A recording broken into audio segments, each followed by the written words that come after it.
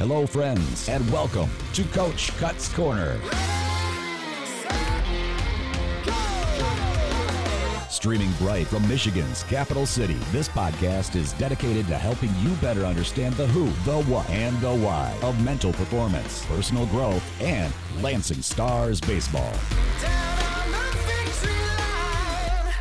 Coach Cut's Corner, brought to you by iWash. In collaboration with Lansing Community College.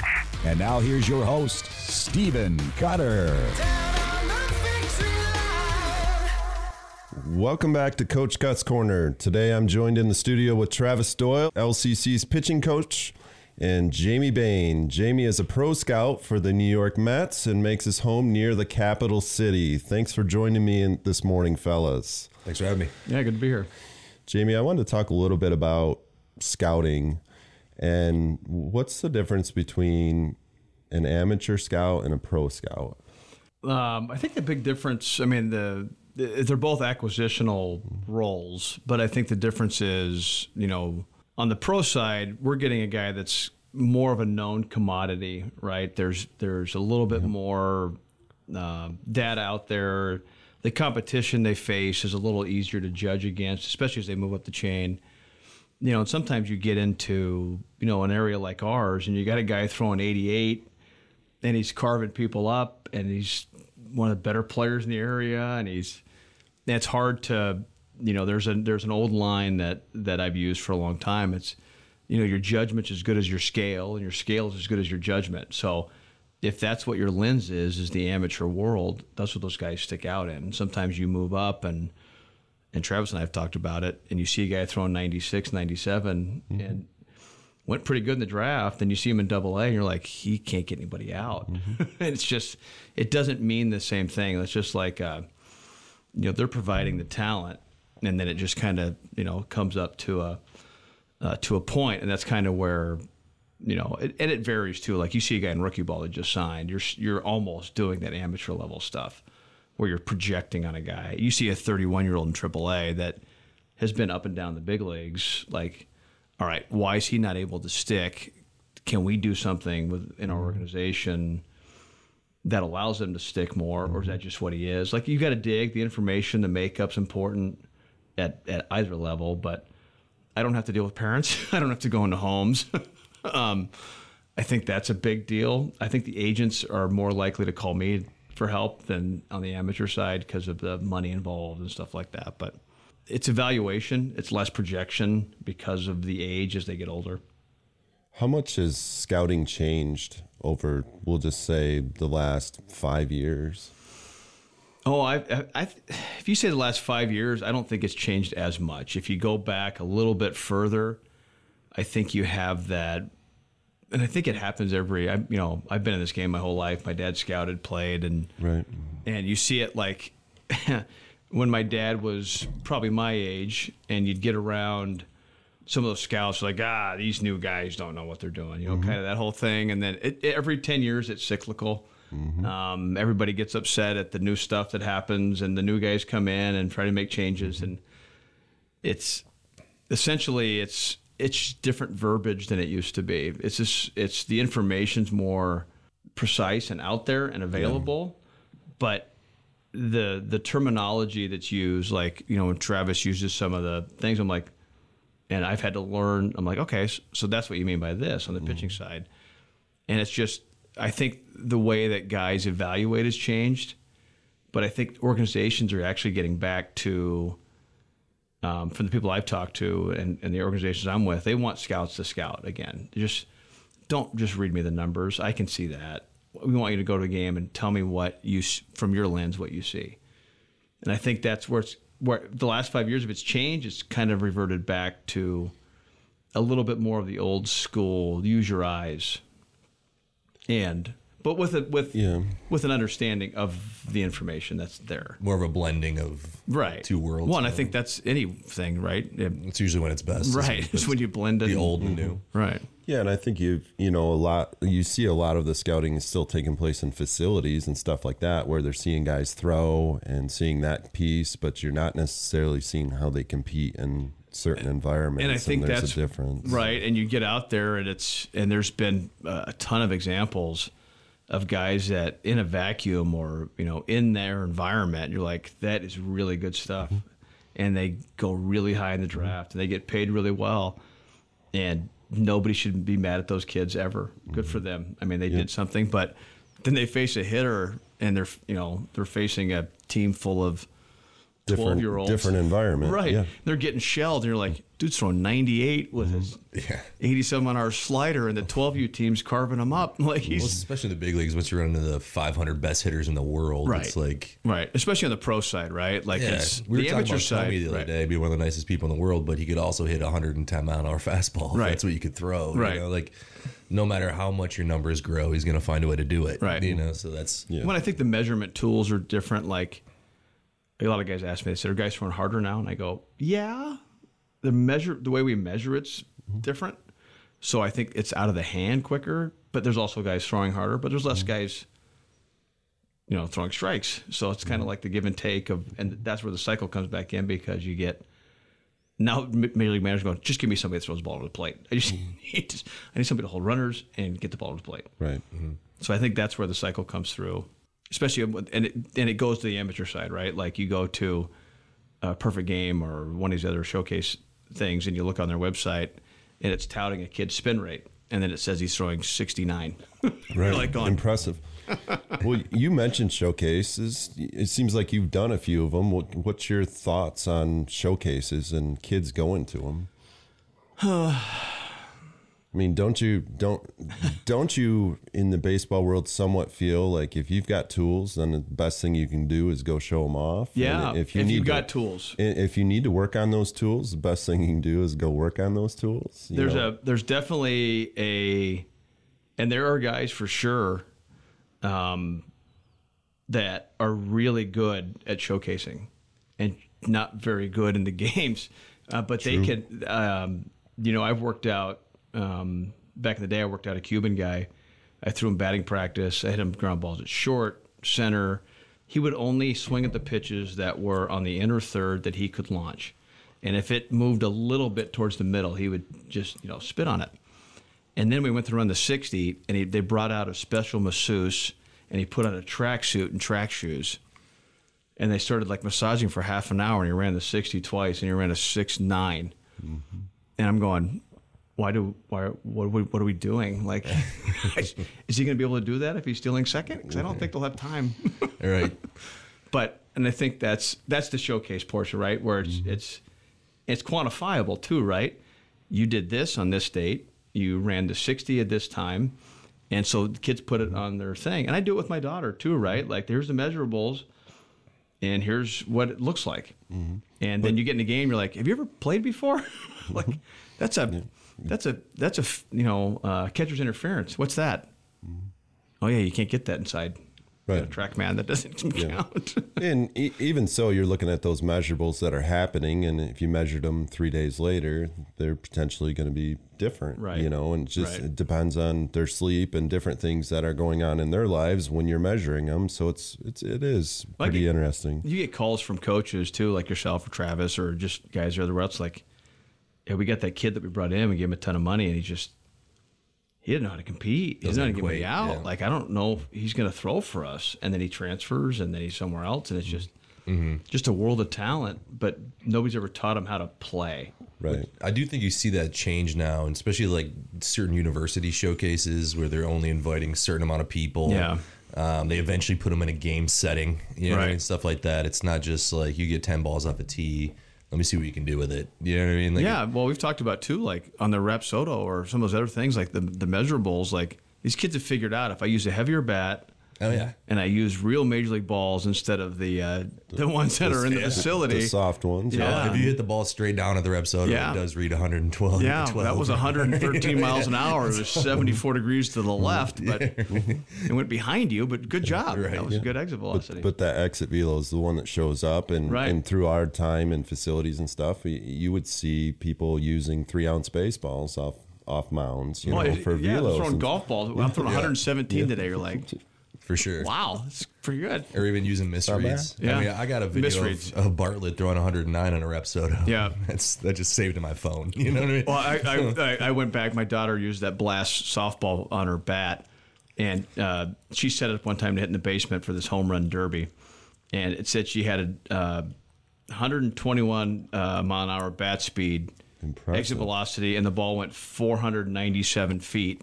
Yeah, softball. That's 15-year-old girl. Yeah, 15-year-old girl. Did you get that on social media? No, because that's not real. That would be one of those ones like, send ESPN, like, this girl hits the ball a ton. What Kelly was- Leak. what My was daughter's it- name is Kelly Leak. Yeah, that's impressive. What was it like growing up in a baseball family? I don't think you realize it when you're in it. Right. Like, I go through in Travis and I talk about it. I've been in a big league clubhouse since I was 2 weeks old. I don't know any different. I don't know if I could do anything else if it stopped.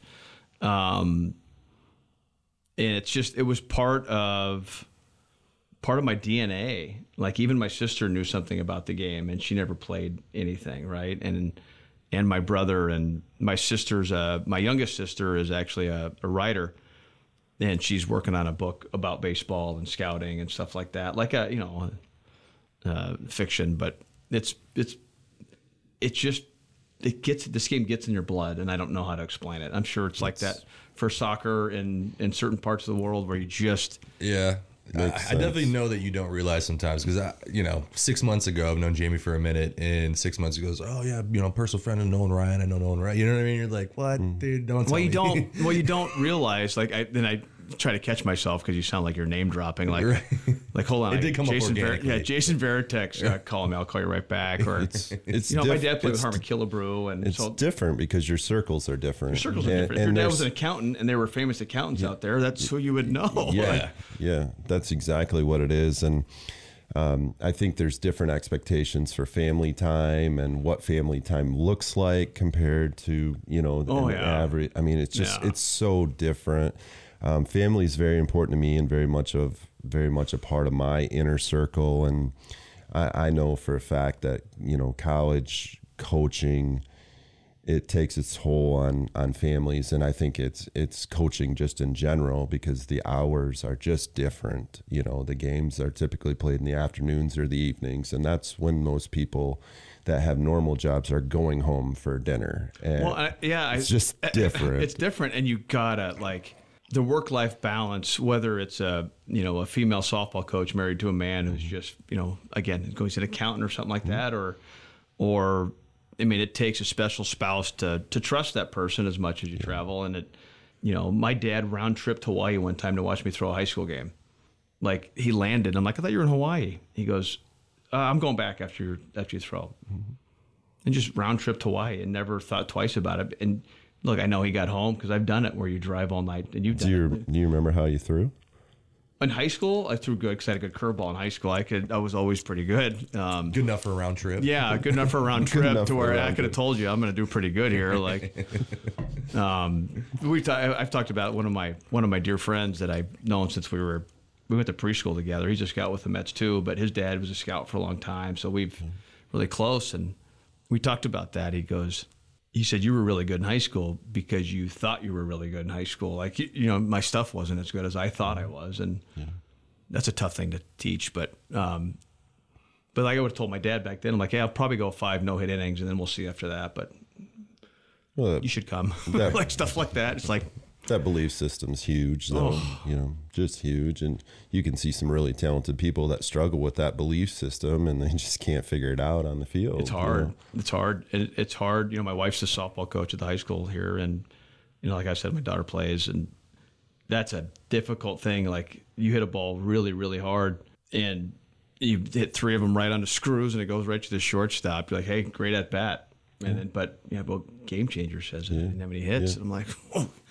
Turn Game Changer off because those were 3 good at bats. That's awesome. Yeah, thank God we didn't have Game Changer as a kid. No, I'd be looking at that way too often. That whole Game Changer's changed too, especially at the high school level, because you got a lot of parents that are watching it, and then as soon as Billy doesn't get the hit, that dad. they made a mistake and marked it as an error or whatever. Then they're calling, and Billy's got one more hit on the season. He needs that hit. Yeah. They're seeing that as their kids' next 4 years of college, and like you're the one that shorted that.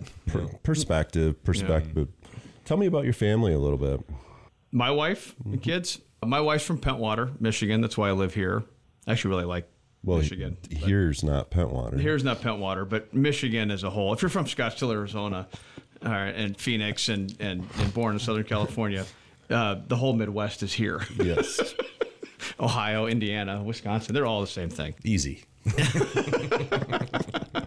So, but for me, it's my wife is my best friend, Amy. She's a single mom and a single dad when I'm gone. She's takes care of the house. She's fantastic. I think she's actually more upset when I'm home for a while because I upset her routine. My oldest son, Carter, is at Central Michigan. Okay. Really brilliant kid. Has always been just a nice, smart kid that's good at trivia. He's in the honors program. He got 34 in the ACT. I shouldn't say this publicly, but that's from his mom, not me. She's really smart. She's very educated, couple of degrees. And my daughter, Kierlyn, goes by Kiki, softball player, pitches, hits, junior at Okemos High School. She's a really talented girl that, again, the belief system in yourself it's a hard one. I never struggle with it. So for me, it was always like, you're good. Just get over it. And my youngest, Bennett, is very left-handed. I actually have handed him off to Travis for some pitching lessons because he's too much like me. We'll just butt heads a little bit. He wants to hear the science terms. Yes, he's like he wants to hear he wants to be like outs. Travis was explaining to him something, and he goes, "You mean like the kinetic chain?" And I went, "Travis, you got him. I'm out." Oh yeah.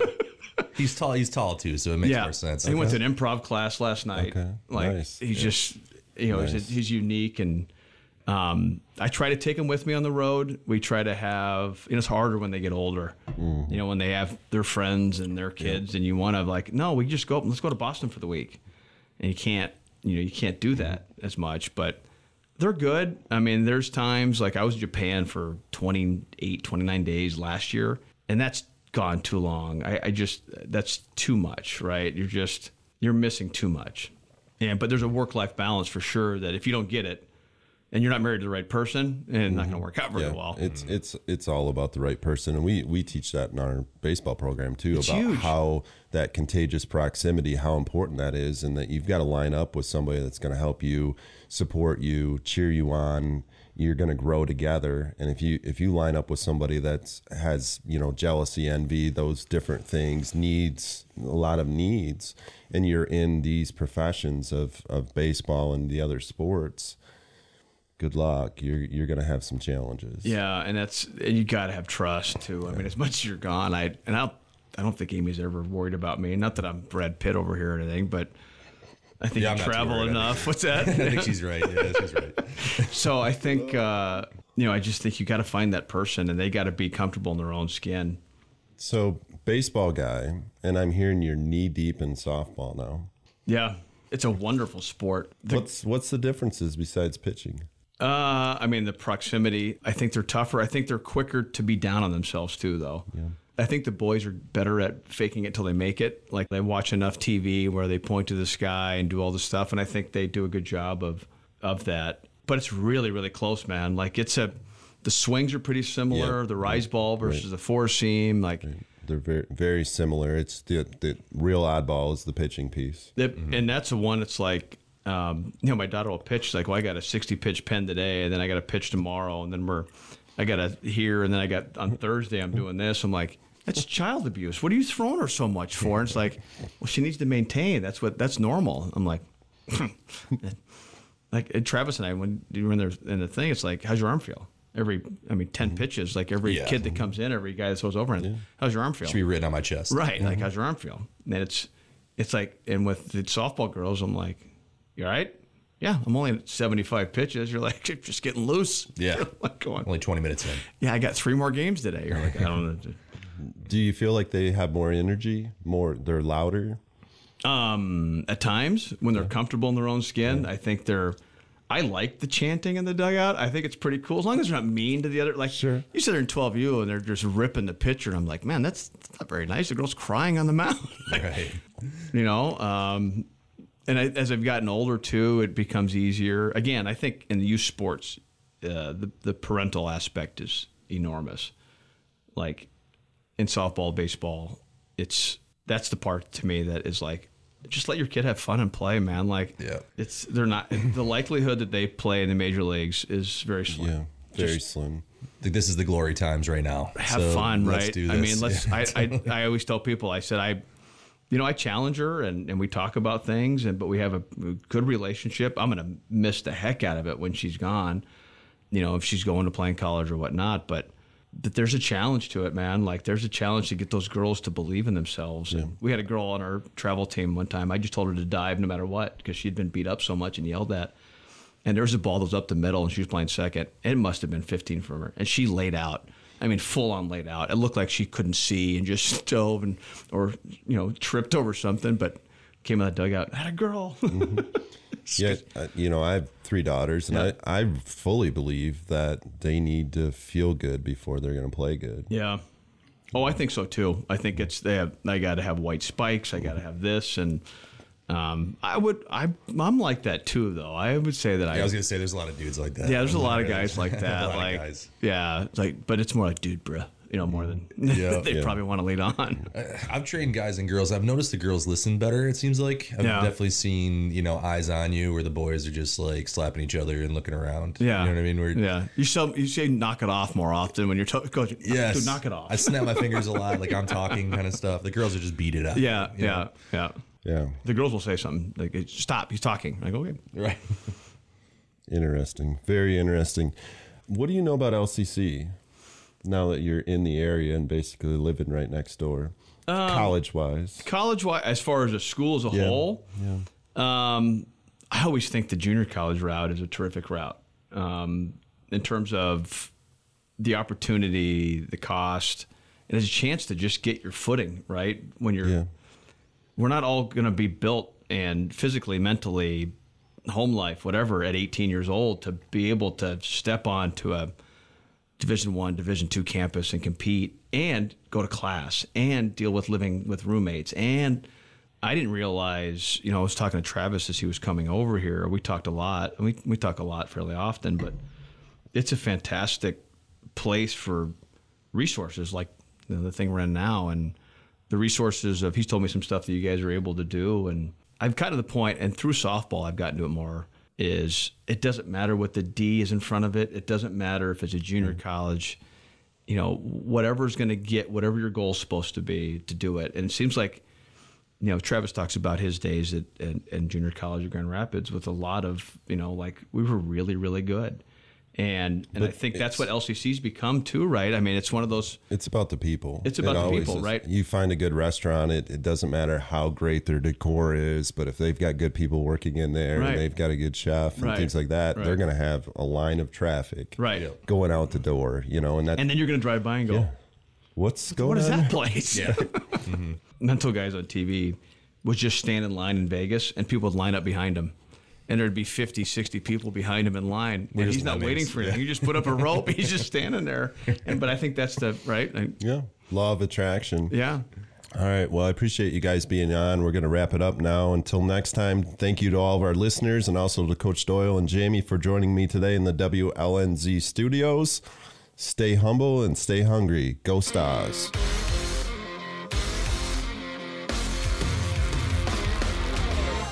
Coach Cut's Corner is recorded live in the WLNZ studios. Engineering and production assistance are provided by Dedalian Lowry. Thanks for listening. And if you enjoyed today's podcast, please share it and follow us on all the platforms of social media. You can find more about our program at lccstars.com, and donations to our baseball program can be made at the same site. See you next time.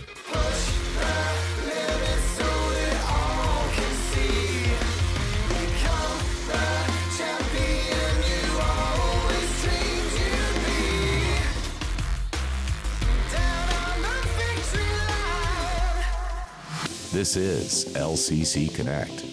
Voices. Vibes. Vision. Massage therapy can be an effective method to combat stress and anxiety.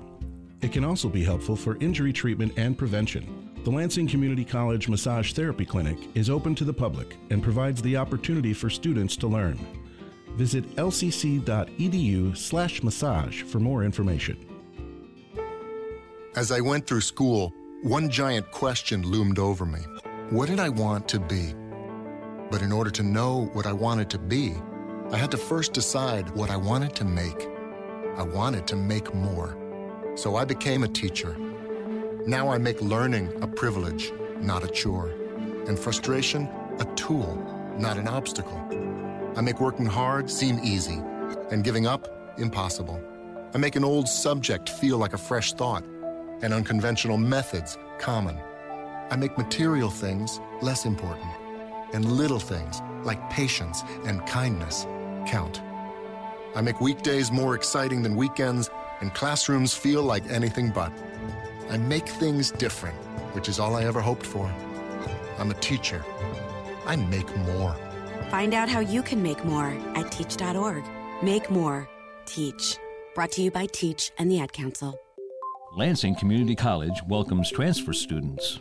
Transfer students may apply transfer credits towards their LCC degree, certificate, or transfer program. Learn more at lcc.edu/youbelong. LCC. Connect. Voices. Vibes. Vision. Welcome to The Safety Plan, the show where I cover the latest cyber scam and how to avoid it on LCC Connect, Voices, Vibes, Vision. I'm Paul Schwartz, and I'm happy that you are here. Let's do this.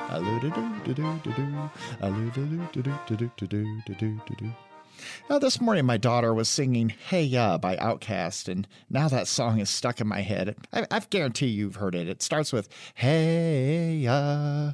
Hey, you think you've got it. Oh, you think you've got it. But you got it, just don't get it, and there's nothing at all.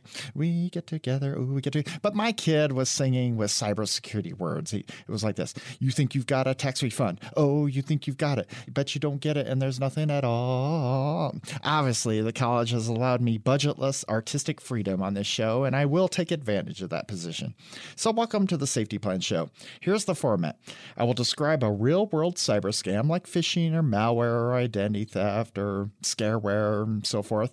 Second, I will explain why it could happen to you. And third, how to protect yourself so it doesn't happen to you.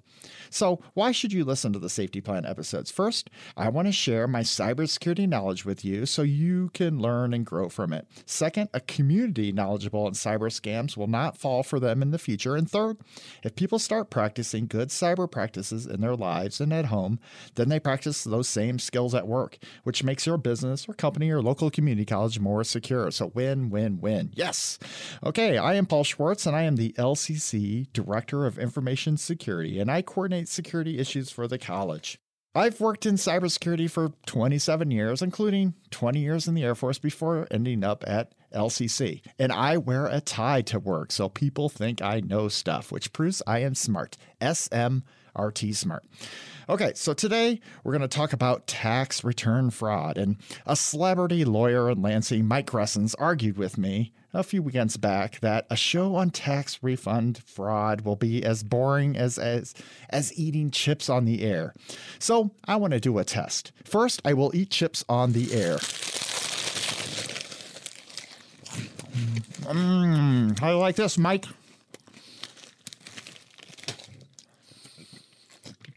Okay, now I will tell you about the tax return fraud and let you determine which one is more exciting. Victims of tax refund fraud usually first learn of the crime after having their returns rejected because scammers beat them to it. Even those who are not required to file a tax return can be victims of refund fraud, as are those who are not even due a refund. One of the main reasons for tax refund fraud is that it takes so little information to file a false return. Just your name, the date of birth, and a social security number, which were probably stolen during the 2017 Equifax breach, or numerous breaches since then. Now, the first thing I want to talk to you about is before you file, what you need to do. And the first step is keep your eye on your information. So don't carry your social security card or other information containing your social security number with you. Don't give businesses your social security number just because they ask for it. Give it to only ones that require it. And take a look at your Social Security earnings statement each year. And if that number is off, you're going to need to investigate it. Two of the most common ways to steal sensitive data are dumpster diving and mail theft.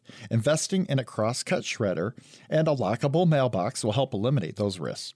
And finally, you need to practice good cyber hygiene. Use firewalls and antivirus software. Update your computer with security patches. Don't overshare on social media. Practice good physical protection measures.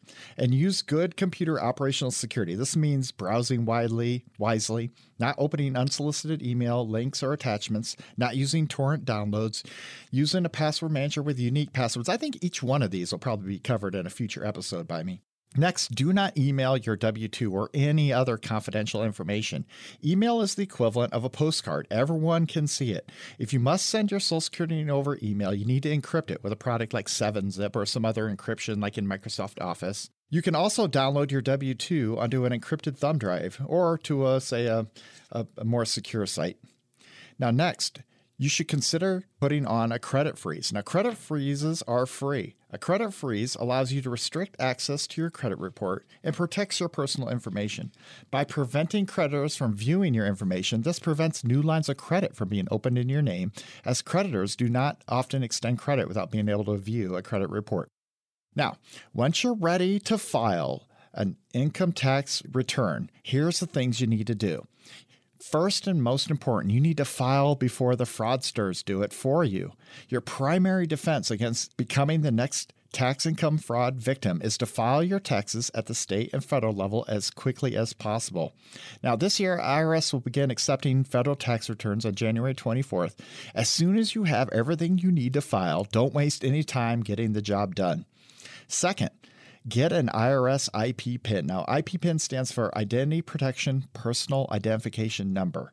Now, this is a program you can opt into, and it provides you a 6-digit number to help prevent the misuse of your Social Security number on fraudulent federal income tax returns. So if you have this IP PIN, this helps the IRS verify your identity, and they won't accept a paper or electronic tax return without that IP PIN. So it prevents other people from filing taxes for you. Third, use a credible tax preparer. You should be aware of tax preparation firms that claim they can obtain larger refunds than any other preparer who base their fee on a percentage of the amount of the refund. And they also ask consumers to sign, say, a blank tax form, or they refuse to provide prepare a tax identification number or copies of the tax returns, or charge you outrageous fees. Those are all red flags on non-credible tax preparers. Fourth, now you should also watch out for tax-related companies. These are legit-looking companies that claim to be able to free consumers from tax liens or wage garnishments and levies and unbearable monthly payments, and they have upfront fees of $3,000 to $25,000. And other companies claim to be able to settle debts to the IRS for pennies on the dollar, and yet others will claim to give you an advance on your refund, but will never hand over the balance of the money. Instead of paying big upfront fees to shady tax relief firms, consumers who have trouble paying taxes should contact the IRS or their state comptrollers directly. The IRS has a taxpayer advocate service. This is an independent office within the IRS that helps provide help and advice to consumers having trouble paying their federal taxes. Consumers experiencing difficulties paying state taxes should contact the National Association of State Auditors, Comptrollers, and Treasurers. That's the NASAA, and they'll have guidance on how to help with state taxes. Next, don't use insecure Wi-Fi. Skip using that Wi-Fi at the coffee house or the hotel or the fast food locations to file your taxes online. These locations are prime places for hackers to intercept and steal your personal information.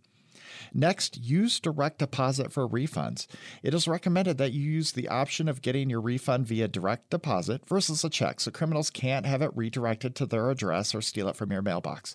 And finally, keep your eye on your information. I know I've talked about that before, but it's so important. Do not leave your tax returns or any of the key paperwork in your car or on your kitchen counter or on the top of the desk at home, so forth. So, how do you tell if you're a victim of tax fraud? So here's the steps. First, again, keep your eyes wide open. You need to be alert when you see information that doesn't make sense, such as a rejection notification from the IRS stating that you have already filed a return. Next, regularly request a free copy of your credit report. Be aware that the bank and investment and credit accounts. Be aware of your accounts and what the numbers are and the balances. Identity thieves will open new accounts under your name and have the bills sent to them and spend the money without your consent.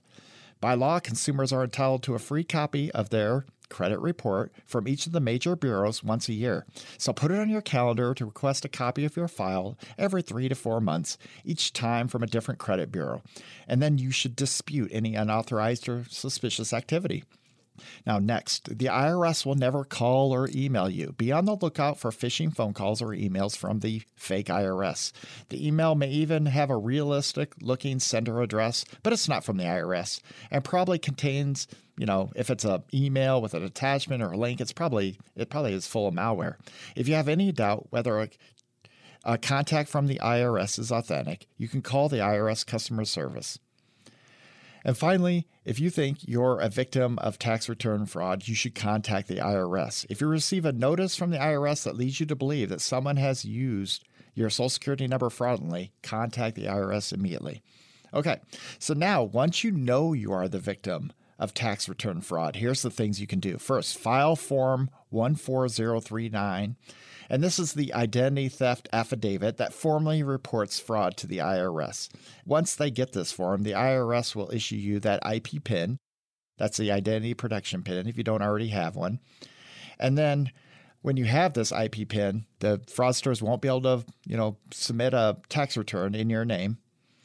Next, file Form 4506. And this is the form that tells you whether a person's already filed a tax refund in your name.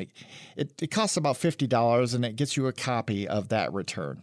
And now, this information can be shared with your local police, who may be able to use it to track down the people who stole your tax refund. And finally, get free credit reports from the bureaus. Monitor and freeze your credit report. Like I mentioned earlier, a credit freeze allows you to restrict access to your credit report and protects your personal information. That's a wrap of today's Safety Plan episode. If you have questions or have been a victim of a cyber scam, tell me about it by emailing lccinfosec@lcc.edu. You can find more info at lcc.edu/connect. This episode of the Safety Plan was recorded by Paul Schwartz in the TLC Tower in downtown Lansing Community College and produced by Lane Ingram and engineered by Big D Dedelia. I'm Paul Schwartz, and this is LCC Connect. So long. Keep connected with LCC Connect at lccconnect.org. LCC Connect. Voices, Vibes. Vision. K-12 Operations at Lansing Community College is a proud collaborator of the Lansing Promise Scholarship available to graduating high school seniors. Find information at lcc.edu/hope. Lansing Community College's Fresh Start program forgives outstanding student balances, allowing students to re-enroll without penalty. Fresh Start does not apply to student loan creditors. Learn more at lcc.edu/freshstart. LCC. Connect. Voices. Vibes. Vision. It's time for Stars on Sports, a podcast radio show dedicated to sharing stories about our athletic program at Lansing Community College. LCC Athletics has a strong tradition. 23 national championship wins. Over 170 All-Americans. 19 MCCAA All-Sports trophies. Stars on Sports will introduce you to individuals that have contributed to our program's success and give you the backstory on what it takes to develop it. We'll also dive into and break down the topics and issues facing athletic departments across the nation and right here at LCC. This is Stars on Sports.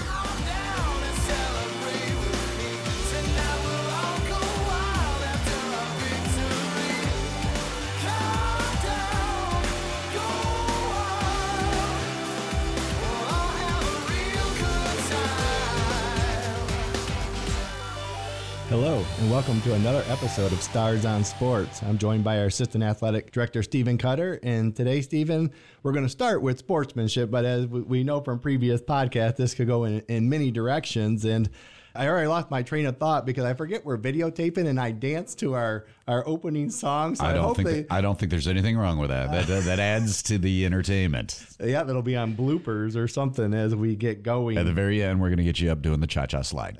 The slide. All right. I am not a dancer. I wish I could be, Shocking. but... which probably goes with my parking. But anyway, Stephen, when you talk about rivalries, you talk about intensity and increased emotions. And we both know that it doesn't just go with rivalries. As we're learning, there's a lot of factors that play into this. But I was at a conference this weekend in sportsmanship with a hot topic in a number of sports. And you see it on TV, and we've talked about it before.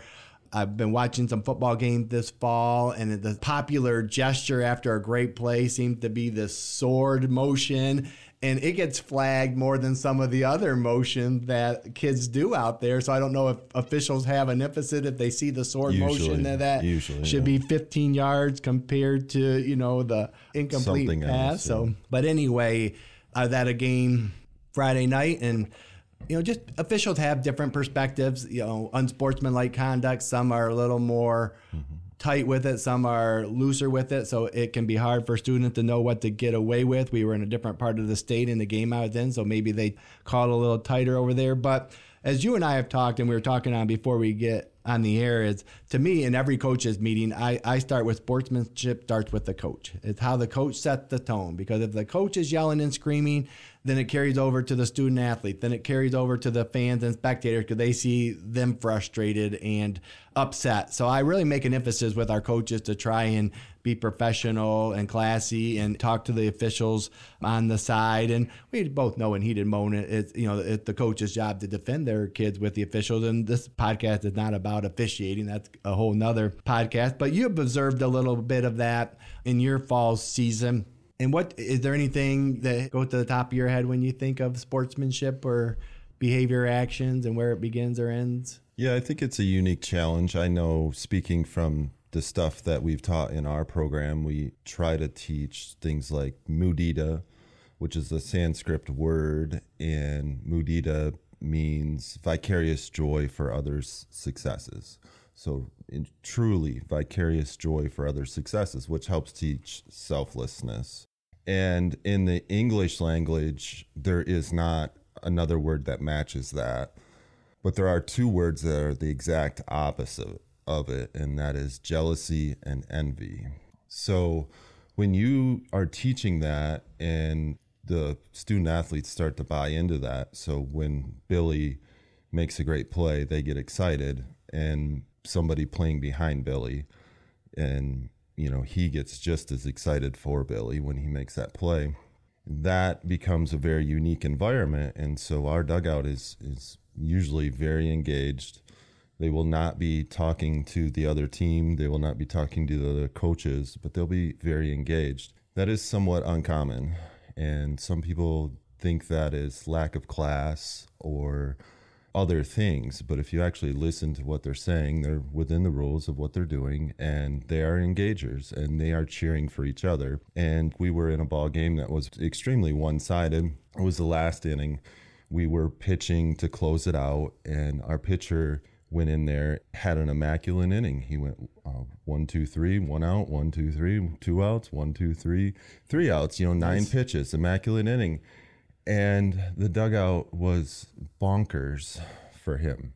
Mm-hmm. And that is by far the best thing that you will see in sports. And we definitely promote it, but there's a backside to it too, where people just don't understand it. Yeah, and there's many factors that you hit on that I'd like to follow up on. One is an engaging bench, which is important. As a coach, you have to keep your bench involved in the game so they're ready to go. They understand what's going on. And you talked about the positive side, because in some teams you see that jealousy and envy from that role player that's hoping that person doesn't be successful so that fails.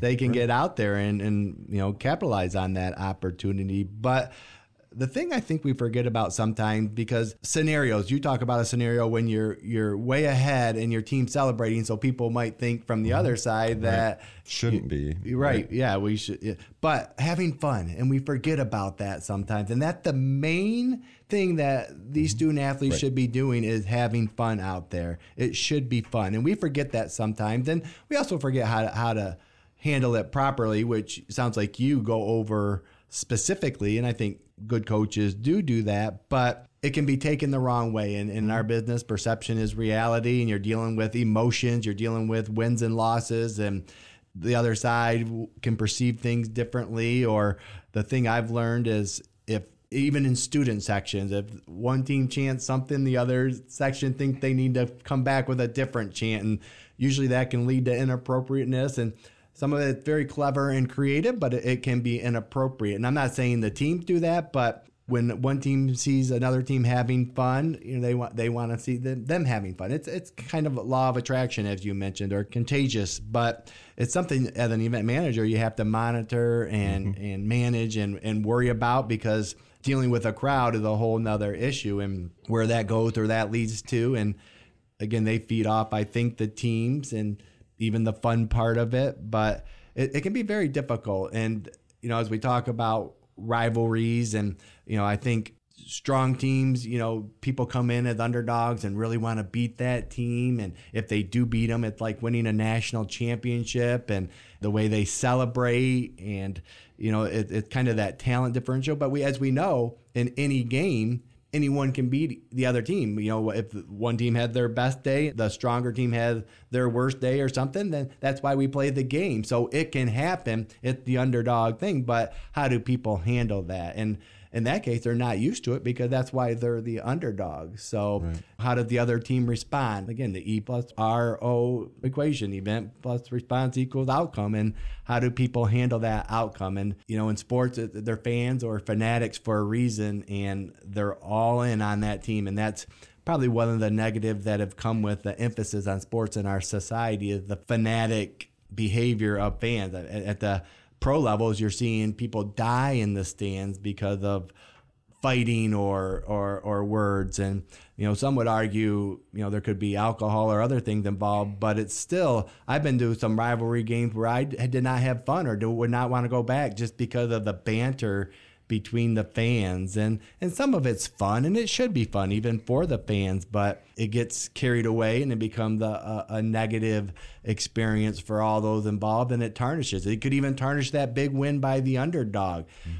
But it starts with sportsmanship, and I think that has to be emphasized in our program, in our department, in our sport, in sports in general, in society in general. And I always tried to start with the golden rule, respect, treat others the way you want to be treated. But, it's hard sometimes because of the emotion of the game. And I don't like to lose. I get it, even in a scrimmage, or even when you're not keeping score, or even against my brother or sister in Monopoly, but I don't play Monopoly, by the way, but we play categories. My wife and I have had some of our biggest arguments during categories at home about if a word should count or not on a letter or something. So we don't even play that anymore in our family.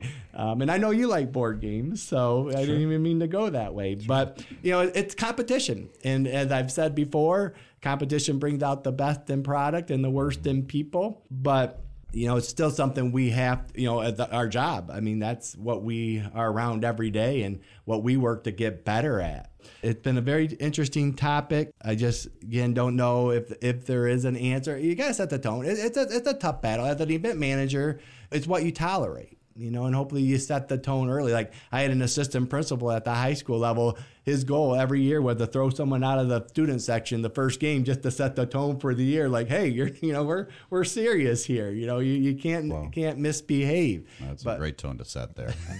I'm a little bit curious. So you said that, your team tends to have a lot of fun. I'm trying to understand exactly why that would.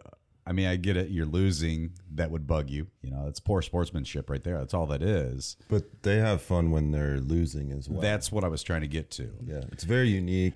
Last fall, we were playing one of the Division I teams, and we were getting absolutely smoked. We played really bad that day, and we scored a couple runs, and they were going bonkers for the joy of the success. Winning is really tough in sports. It's tough, and so the teams that do it, you're fortunate. LSU baseball won the national championship.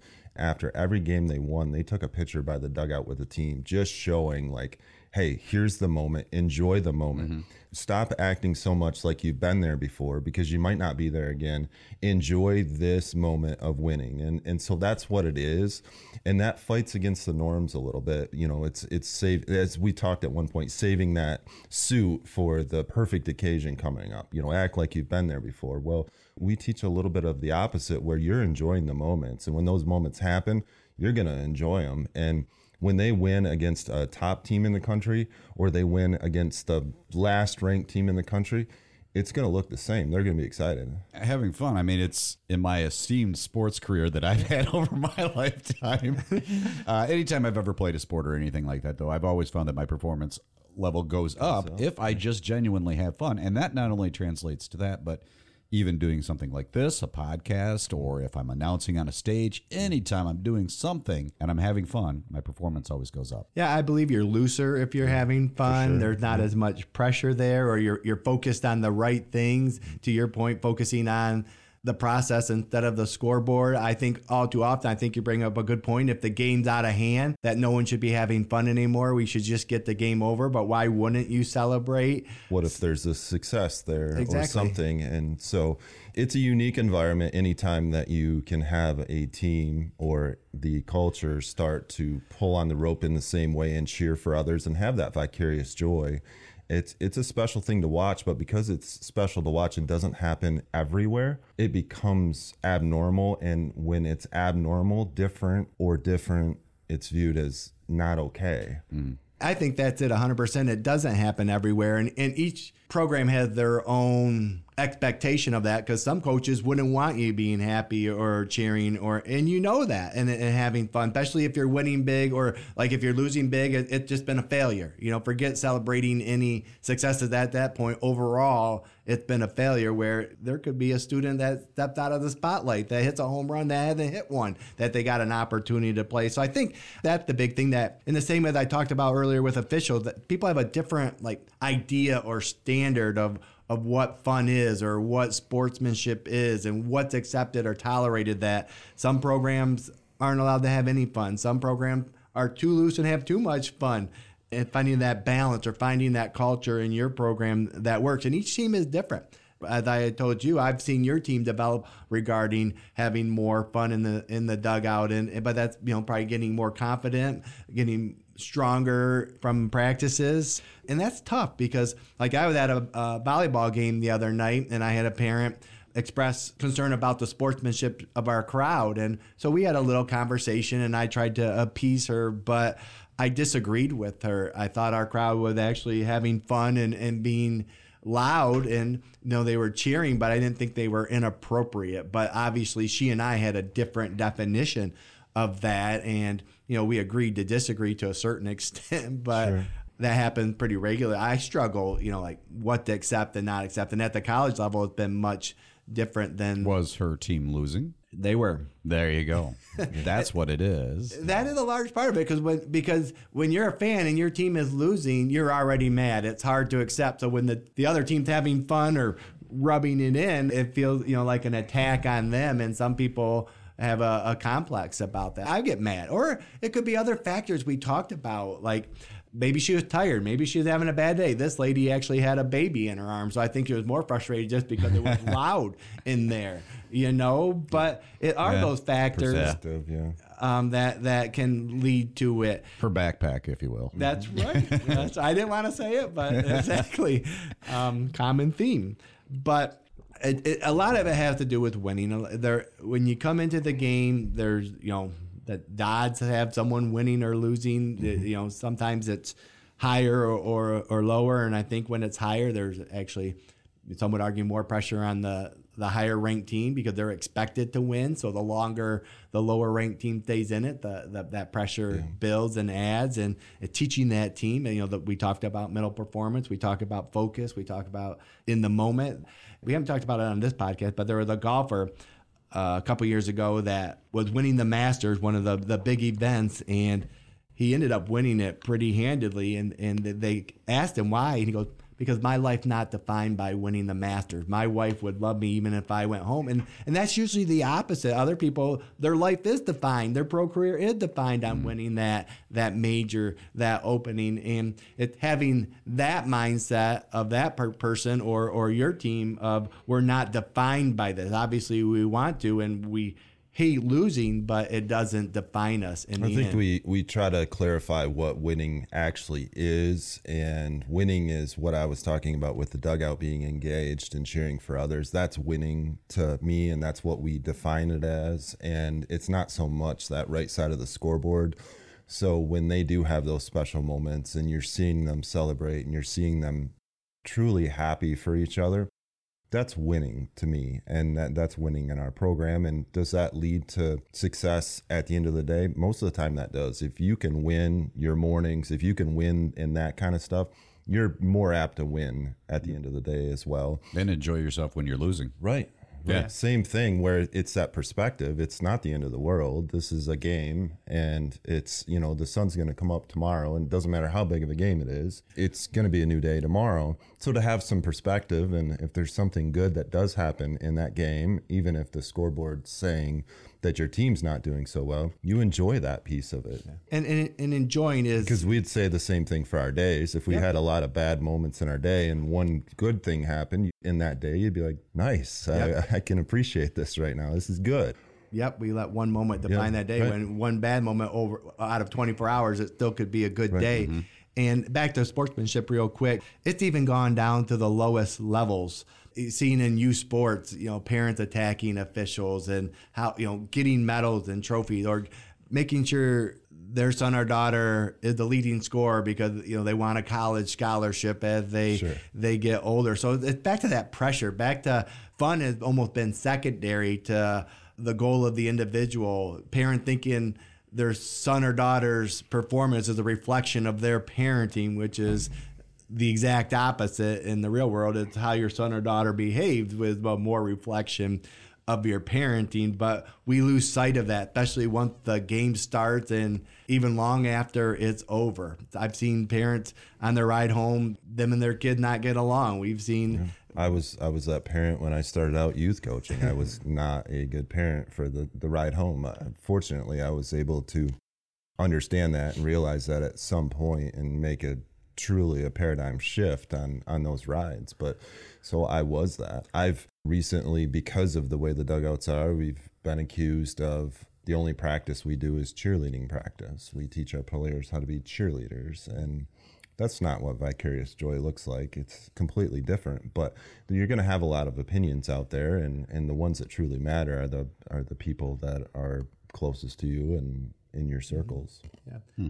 And you can. I mean, it's hard. It seems to be engaging benches is something, again, some programs enjoy and some don't. In certain sports, it's more accepted. In other sports, my kid that played golf and tennis, where you shouldn't cheer or talk at either of those events, but you want to, as long as you in tennis, as long as you celebrate both. I am the first one too. I was a bad parent too, by the way, on the way home, but I did a paradigm shift too. So I'm glad we both have learned and grown in our adulthood. But my son might not still change, but I feel I have. But now I lost my train of thought, but. Well, you're kind of talking about tennis and how it's yeah, but cheering for both. I can cheer for the other team if they make a great play. Like, wow, that's impressive. Why shouldn't you? Exactly. I mean, just because they have a different uniform on, but I think that's frowned upon. And again, if it's a rivalry and some of your favorite teams, it's a little harder maybe, but because you want to win. But in the end, it's defining that standard, following that standard, and making sure that standard is consistent. And it's hard because there's two teams out there, if not more, and those teams could have different standards and different ideas. And as a leader, that's what you try to have to manage and get through. Should we start saying warm up the bus, or it's all your fault? But anyway, that's what we have for today on Sportsmanship. As always, go Stars. Stars on Sports is recorded live at the WLNZ studios. Engineering and production assistance are provided by Didalian Lowry. You can listen to this episode and other episodes of Stars on Sports on demand at lccconnect.org. To find more information about our athletic program, visit lccstars.com. Thanks for listening. Go Stars!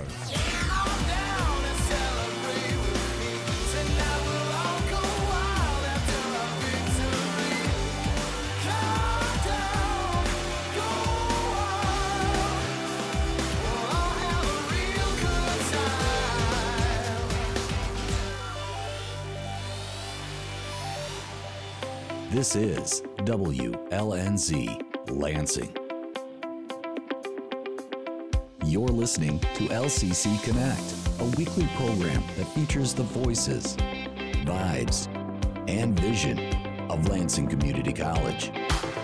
To find out more about LCC Connect programs or to listen on demand, visit us at lccconnect.org. LCC Connect. Voices. Vibes. Vision.